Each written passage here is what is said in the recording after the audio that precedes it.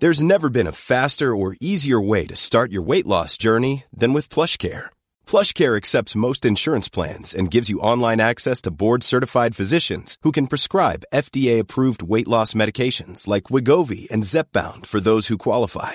Take charge of your health and speak with a board-certified physician about a weight loss plan that's right for you. Get started today at plushcare.com/weightloss. That's plushcare.com/weightloss. plushcare.com/weightloss. Everyone knows therapy is great for solving problems, but getting therapy has its own problems too, like finding the right therapist, fitting into their schedule, and of course, the cost. Well, BetterHelp can solve those problems. It's totally online and built around your schedule. It's surprisingly affordable too. Connect with a credentialed therapist by phone, video, or online chat, all from the comfort of your home. Visit BetterHelp.com to learn more and save 10% on your first month. That's BetterHelp, H-E-L-P. Hey Sophie, ik wil je een verhaal vertellen. Een IJslandse sage. Oké, ben benieuwd. Er was eens een beeldschone IJslandse vrouw met zijdezacht haar dat tot ver onder haar middel kwam. Ze leefde aan het einde van de 10e eeuw en haar naam was Halskelur. Als haar vriend Gunnar haar op een dag ten huwelijk vraagt, zegt ze ja. Maar nadat ze heeft ingestemd, zegt ze tegen hem ook: ik ben heel veel eisend als het op mannen aankomt. En dat overdrijft ze niet. Er breekt een hongersnood uit en nergens is voedsel te krijgen. Halskelur besluit een van haar bedienden de opdracht te geven om eten te stelen van een boerderij in de buurt. En dat is moedig, want diefstal is in die tijd een van de grootste zondes die je kunt begaan. Ze maakt als verrassing een uitgebreid diner klaar voor haar man. Maar als hij thuiskomt is hij onaangenaam verrast. Hij realiseert zich wat voor zonde ze heeft begaan en slaat haar keihard in haar gezicht. Halskelur reageert niet, maar ze denkt bij zichzelf: op een dag zet ik hem dit betaald. En die dag komt, een paar jaar later. Gunnar wordt aangevallen door vijanden en het lukt hem redelijk om ze met pijl en boog af te weren, totdat de pees van zijn boog breekt. Hij vraagt zijn vrouw om 2 van haar sterke haarlokken, zodat hij die als pees kan gebruiken. Ze wijst hem af en zegt: ik wil je graag herinneren aan de klap die je mij gaf. Het kan me eigenlijk helemaal niet schelen of jij het nog lang of kort volhoudt in die strijd. En kort daarna wordt Gunnar gedood door zijn vijanden. Nou ja, in dit verhaal wordt zij natuurlijk een beetje neergezet alsof ze wreed en harteloos is. En dit beeld van vrouwen in IJslandse sagen staat dus niet op zichzelf. Het zijn vaak sterke vrouwen, vrouwen waar je bang voor moet zijn. En tegenwoordig is dat beeld wel een beetje veranderd. Vrouwen zijn nog steeds sterk, maar Halskelur wordt nu gezien als een van IJslands eerste feministen, omdat ze opkwam voor haar eigen rechten. Ja, wat een verhaal. Maakt me wel nieuwsgierig van hoe de IJslanders van nu naar vrouwen kijken. Of ze nog steeds het als sterke vrouwen zien en of ze nog steeds bang zijn voor die vrouwen. En ook hoe ze naar mannen kijken. Zijn vrouwen en mannen gelijk in IJsland? Ja, dat wil ik ook graag weten. En ik wil er ook wel achter komen of IJsland nu echt zo'n feministisch paradijs is. En wat is daar allemaal veranderd sinds die staking in 1975? En wat gaan wij daarvan leren? Je luistert naar Sophie en Coco naar het einde van de loonkloof. We nemen je mee in onze actie om de loonkloof te dichten. Want hoe doe je dat? Er is ook nog steeds een beeld van Nederland wat niet meer overeenkomt met de werkelijkheid. Van bij ons is het toch allemaal goed geregeld? En wat kunnen we leren van IJsland? Het zogenaamde Walhalla van gelijkheid tussen man en vrouw. When you're not satisfied with the situation, then of course sooner or later somebody says, why don't we strike?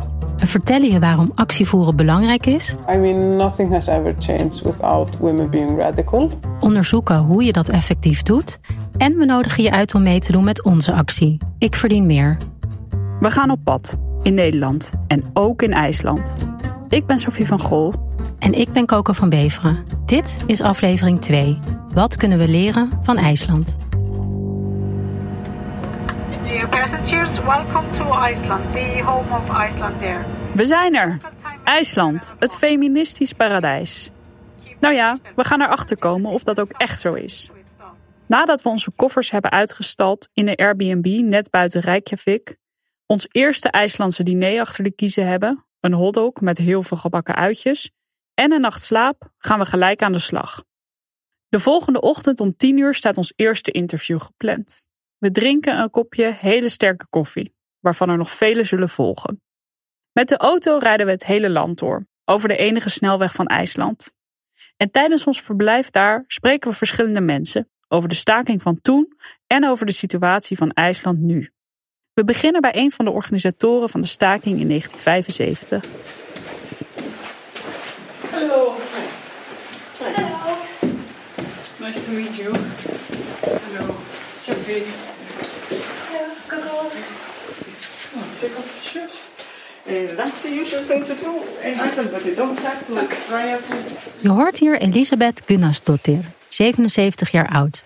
Ze was docent Engels en in de jaren 70 een zeer actief lid van de Red Stockings, een radicale linkse vrouwenbeweging die de grote staking in het leven riep. Als we onze schoenen hebben uitgetrokken en in haar knusse woonkamer op de bank zitten, begint ze te vertellen. I am one of the women that started the Red Stockings in 1970 and the Women's Shelter in 1982. These were restless times. Women's participation in the workforce was growing and had been growing. And they were not accepted, they were not allowed into some jobs, they were not allowed to study some jobs, they were less paid, and they were not satisfied. When you're not satisfied with the situation, then of course sooner or later somebody says, why don't we strike? Because we have this power behind us, the unions, and their chief weapon is strike. So it comes now and there. It was in several countries, although we were the only ones who did it. Het jaar 1975 was door de Verenigde Naties uitgeroepen tot het internationale jaar van de vrouwen. In IJsland komt het vrouwenjaar traag op gang. De overheid heeft er geen concrete plannen voor. Elisabeth en de Red Stockings zien hun kans schoon. Ze gaan met verschillende vrouwengroepen in gesprek om te kijken hoe ze kunnen samenwerken. En als in het voorjaar eindelijk een congres plaatsvindt, stellen de Red Stockings aan het einde van de bijeenkomst voor om met alle vrouwen te staken. Jong en oud, arm en rijk, ze willen zoveel mogelijk vrouwen meekrijgen. Maar daar gaat aardig wat discussie aan vooraf. Women who are conservative, they came up and said, no way, we are not striking, that's not a womanly thing to do. All that, it's not ladylike. Staken is volgens de conservatieven iets voor vakbonden, socialisten en communisten. Zeker niet voor keurige dames. Daarom willen zij absoluut niet meedoen. De onderhandelingen komen tot een stilstand, totdat een oudere vrouw zich bij het gesprek voegt. And she says, is it strike that you don't like? Why don't we call it a day off? Are you satisfied then? Helpt het als we het geen staking noemen, vraagt ze, maar een vrije dag? And a lot of us, of course, didn't want this. But we agreed. You have to compromise. Oké, de actie kon dus doorgaan. Maar in die tijd had je geen internet om iedereen op de hoogte te brengen. Het ging allemaal net wat langzamer. You had to type it, copy it, and send it by post. Yeah, that's a lot of work. All over the country. You couldn't just send it as attachment and somebody else copied it. In aanloop naar de staking dreigen sommige werkgevers met ontslag als werknemers mee gaan staken. Andere werkgevers zijn juist een stuk flexibeler en zeggen zelfs dat ze hun medewerkers zullen steunen. Dan breekt de dag van de staking aan. En het mag dan bijna 50 jaar geleden zijn. Elisabeth herinnert het zich als de dag van gisteren. In Reykjavik zouden alle vrouwen bij elkaar komen in het centrum van de stad. Elisabeth was zo uitgelaten dat ze er niet naartoe liep, maar rende. Van achter de heuvels zag ze gekleurde vlaggen opdoemen. De andere demonstranten kwamen eraan. Het was als in een film. So it was really a day of euphoria. We were going to take the country to a standstill.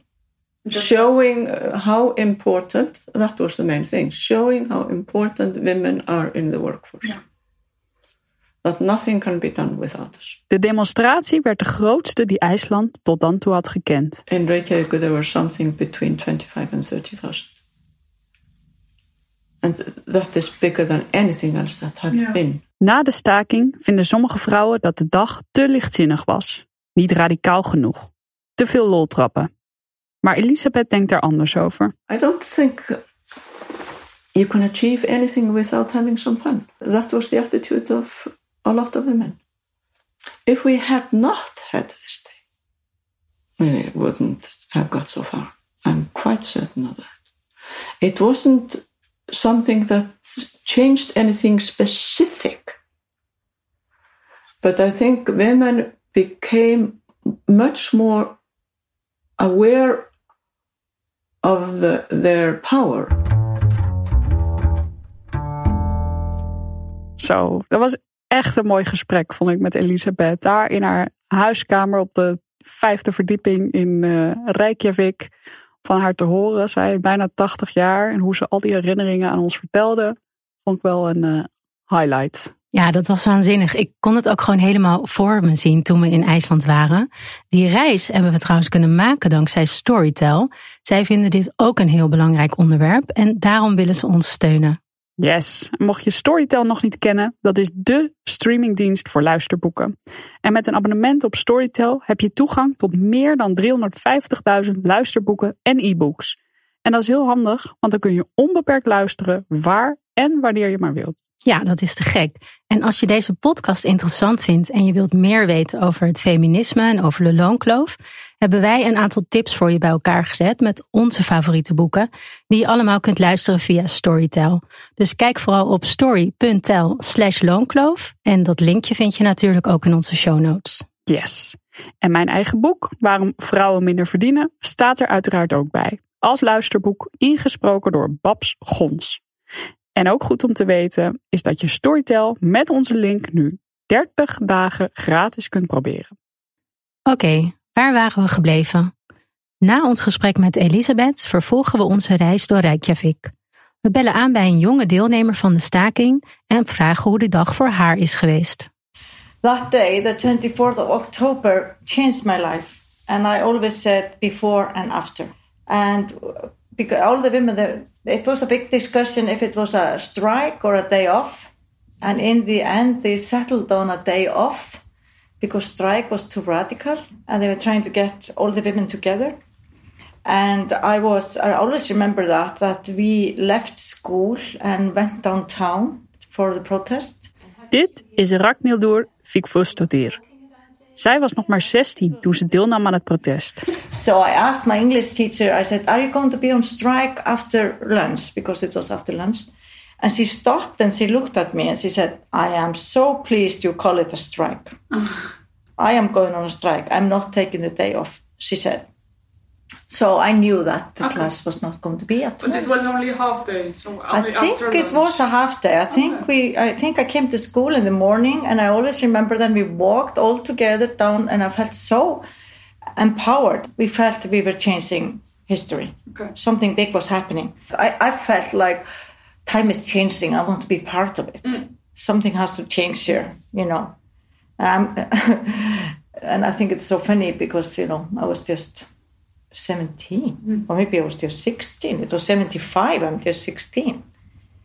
So, and I remember when all these women that were there at the Riksstockings, like Kristín Áskes and so many more, I was so starstruck. I felt they were all so smart, you know, intelligent. And there was so much energy downtown. You could feel the energy. I mean, I felt like I was, you know, moved.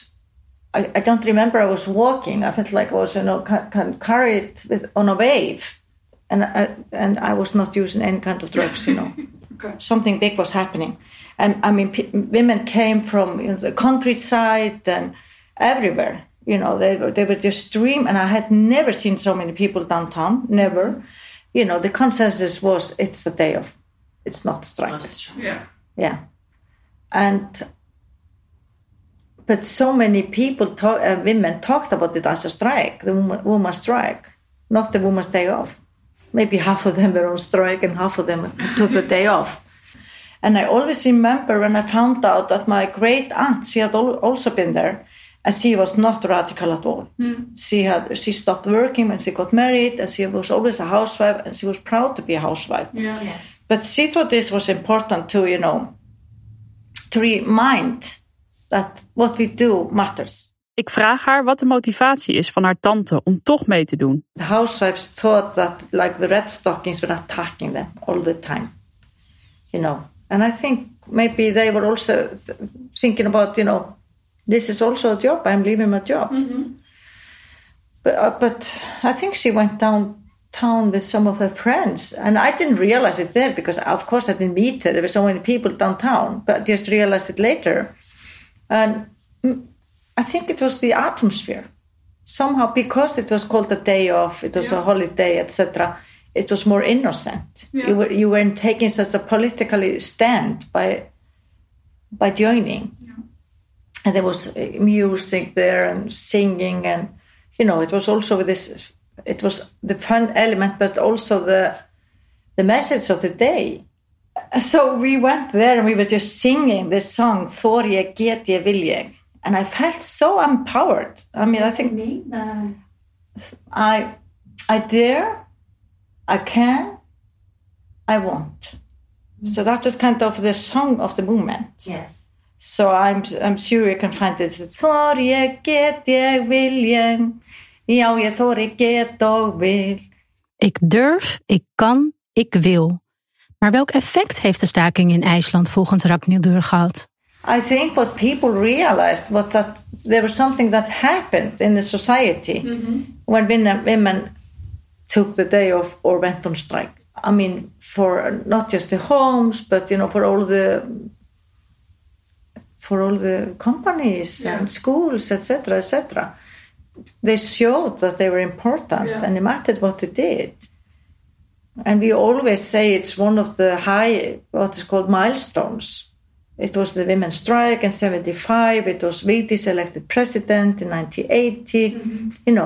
So that is one of the. And I think it matters for the younger generation to have this history. And when you look back, you can be very bitter and say, nothing changed, nothing is happening. But of course there were changes. Like the law, we got the abortion, and we have had so many things happening. Ik vind het zo waanzinnig wat die vrouwen daar voor elkaar hebben gekregen. Ik ook. Ze hebben gewoon wereldnieuws gehaald. Ze hebben gewoon dat hele land laten zien van, hallo, zonder ons zijn jullie nergens. Moeten we wel nog even oefenen op dat lied. Ja, maar dat was wel echt heel mooi. Toen we daar zaten, dacht ik, wauw. Ja. Het was natuurlijk wel een andere tijd. Ja, klopt. Daar zat ik ook over na te denken. Zij waren met 90% van alle vrouwen. Ja. Dat is denk ik in Nederland een iets ingewikkelder verhaal. Ook al hebben wij nu wel internet en hadden zij dat nog niet. Het is toch echt wel een andere situatie. Misschien juist ook wel daardoor. Doordat mensen veel meer online al laten zien van, hey, ik steun deze zaak. Dat ze misschien minder bereid zijn om ook met z'n allen de straat op te gaan. Ik vind het ook heel knap hoe ze vrouwen uit alle lagen en hoeken van de samenleving samen hebben gekregen. Ja, en ik denk dat dat ook juist is wat het zo ontzettend sterk maakt. Ik denk dat we dan even terug moeten naar wat Elisabeth ons ook heeft verteld. Van als je steeds met verschillende vrouwen komt, dat ze dan niet kunnen zeggen, oh, het zijn altijd die jonge vrouwen, of het zijn altijd die conservatieve, of juist die radicalen. Ja. Dat vind ik echt een les. Klopt, ja. En ook heel interessant hoe ze dat vertelden, toch? Dat ze altijd, als ze ook met de Red Stockings ergens gingen spreken, of als ze sprekers zochten voor die dag, dat ze altijd zeiden, oh ja, dan wilden we 1 jonge, 1 oude, 1 dikke, 1 dunne. Dat ze altijd zo een soort van duo's maakten. Precies. En een noodzaak die daar denk ik uitvolgt, is dat je compromissen moet sluiten. Ja. Als je zoveel mensen mee wilt krijgen. En ik moet een beetje denken aan dat in deze tijd sommige mensen volgens mij activisme een beetje een vies woord vinden. Compromissen sluiten is denk ik key om zoveel mogelijk mensen te activeren. Klopt. En dat was ook wel duidelijk, toch? Dat kwam in meerdere gesprekken naar voren dat gedoe over is het nou een staking of niet.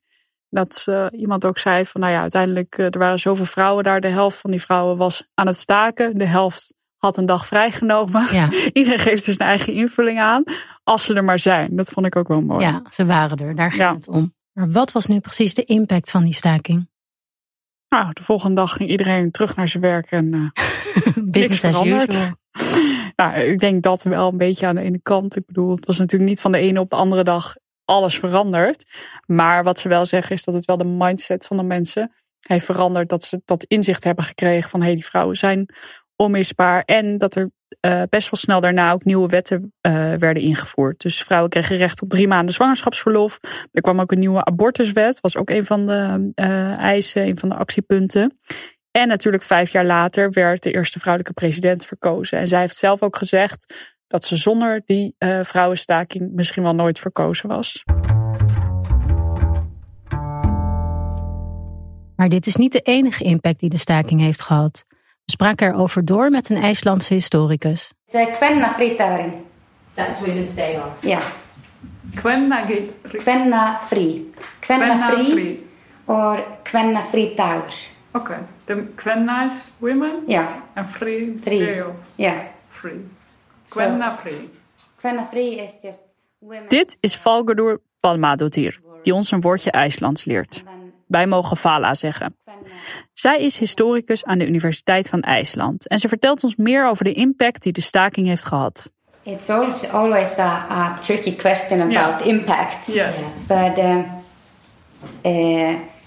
But the thing is that I think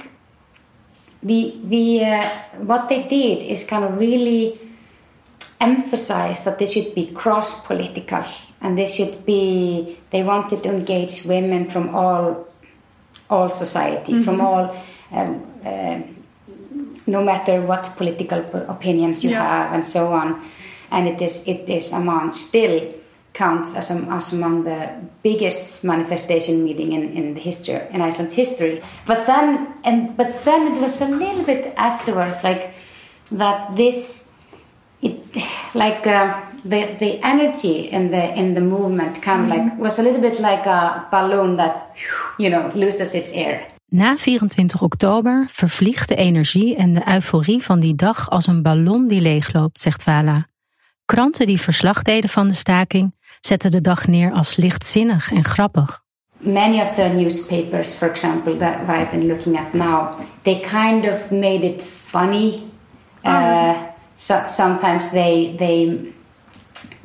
to make it kind of less threatening, Now it's the women are doing something crazy. The women are doing something, women are doing something crazy today.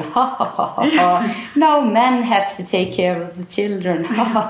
Men, and there was a picture of a banker who was doing the dishes in the cafeteria in the bank, and that was supposed to be funny. And the primary issue of the day was to raise consciousness. And I think that happened in many ways. I think many,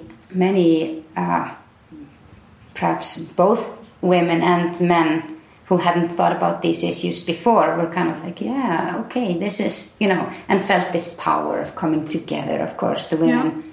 And then Vigdís Finnbogadóttir, the former president, first elected, democratically elected women president in the world. But she was elected 5 years later, and she has always kind of accredited the Women's Day off as the kind of this created the ground for my election. And what do you think about the men? Have they changed since that day? Yeah, I think that definitely now you can see that there's I think there's a new ideal of, manhood also coming forward now. Men who are becoming more and more active fathers, and I think also it's some kind of prestige to be in a gender equal relationship, and and you can see that for example, now we were doing the in-schooling for my younger son in the daycare just 2 weeks ago. And we took turns, and then my husband said that, for many of the days it was only dads there doing the in-school and with their kids, So this is something that, probably hadn't happened. I don't know, 15 years ago or something. Yeah. Vandaag de dag is er, net als in Nederland, in IJsland een tekort aan plekken in de kinderopvang. Het salaris dat je bij de kinderopvang krijgt is laag en het werk wordt voornamelijk gedaan door vrouwen. Vala vertelt ook dat het verlof in IJsland wel 3 keer zo lang is als in Nederland. Bovendien wordt flink gestimuleerd dat mannen net zo lang verlof nemen als vrouwen. Ook in het walhalla van gendergelijkheid is dus nog werk te doen. Ondanks die nummer 1 plek op de Gender Equality Index. En volgens Sonja Thorbergsdottir, voorzitter van de vakbond voor ambtenaren, kleeft er aan die eerste plek ook wel een gevaar. Well, I think the list itself is a paradox. You can't be number 1 if you haven't reached full equal rights or equality. And I think you should turn it around and say who is the worst at providing equality. Yes. And talk about that. Because I think naming and shaming works to some degree. When it comes to the discussion within Iceland, I think also it has some kind of effect that, those who think that we're just on the right track when it comes to gender equality matters, they can point out to these different lists and say, we're doing good here. Yes. And so it can kind of, ensure that there's a status quo. Mm-hmm. But you always need actions. You always need to be awake. And you have to take so many different actions. So I think, generally in Iceland, women don't feel that we have reached gender equality. And this discussion is usually at every conference or where the discussion is being held. Okay, we may be at the top of the list, but we are so not there yet. Yeah. If we talk about just women in power, the majority of women working in Iceland are in low-paid jobs. And they are mostly working within the public sector, in these jobs actually that are crucial for the society to work, yes. Like within the hospitals and education and etc. So we sometimes say they are the ones who are holding up the society, and the society can't work without them. But they're not. They can't see that through their paychecks. Volgens Edda Valak, feminist en podcastmaker op het gebied van gendergelijkheid en geweld, beïnvloedt je huidskleur en je sociaal-economische positie hoeveel privilege je hebt in het huidige IJsland. I think also my experience is maybe different from if you are white female in Iceland born into maybe like a rich-ish family, then you might have a view of Iceland as such a great country and like I'm treated so well and everything is like so nice. Most of the people in the politics in the highest ranking, like they are white females and white male, and it's nice to make Iceland look like a feminine paradise. Mm-hmm. But when it comes to, I'm not 100% Icelandic, I was not born into like a rich family, so I see it a little bit different, and it's not at all the feminine paradise that we wanted to make it look like. Right? I have a lot of rights and I have a lot of privilege, and that's the women that was doing the strikes and the women that came after that. It's because of them that I'm able to do this. Why I'm able to have this platform and have like this, use my voice, because I have the right to vote and I have the right to like. There is a law that says like I'm as paid as anyone else and stuff like that. So yeah, we're probably never going to like be 100% in like a feminine paradise. I think that's never going to happen. Or maybe in like 100 years or something. But we're moving closer. Het lijkt erop dat het bij de koploper van de wereld ook een puinhoop is. Het beste is dus eigenlijk het minst slecht. Ja, dat is misschien een betere manier om het te formuleren, inderdaad.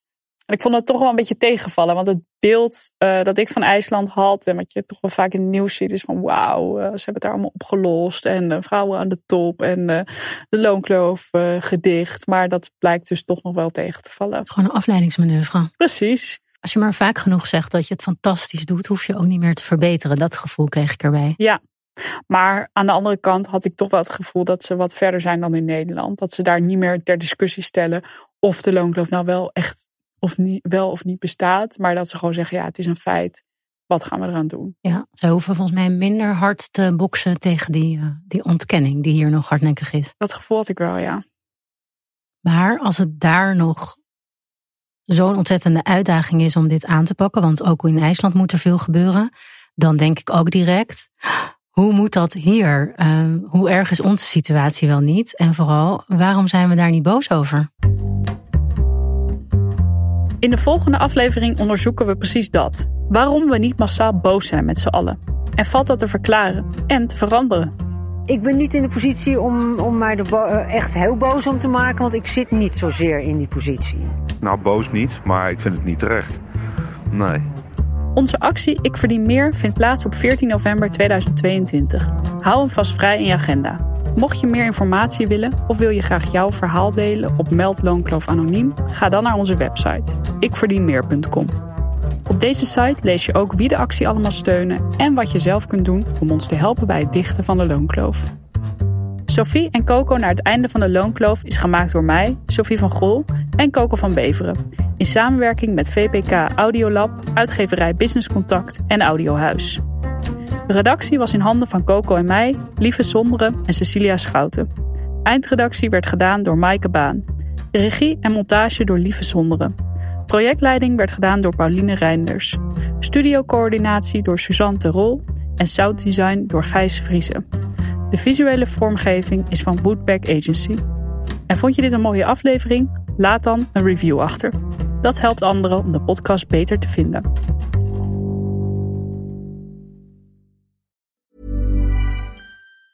Planning for your next trip?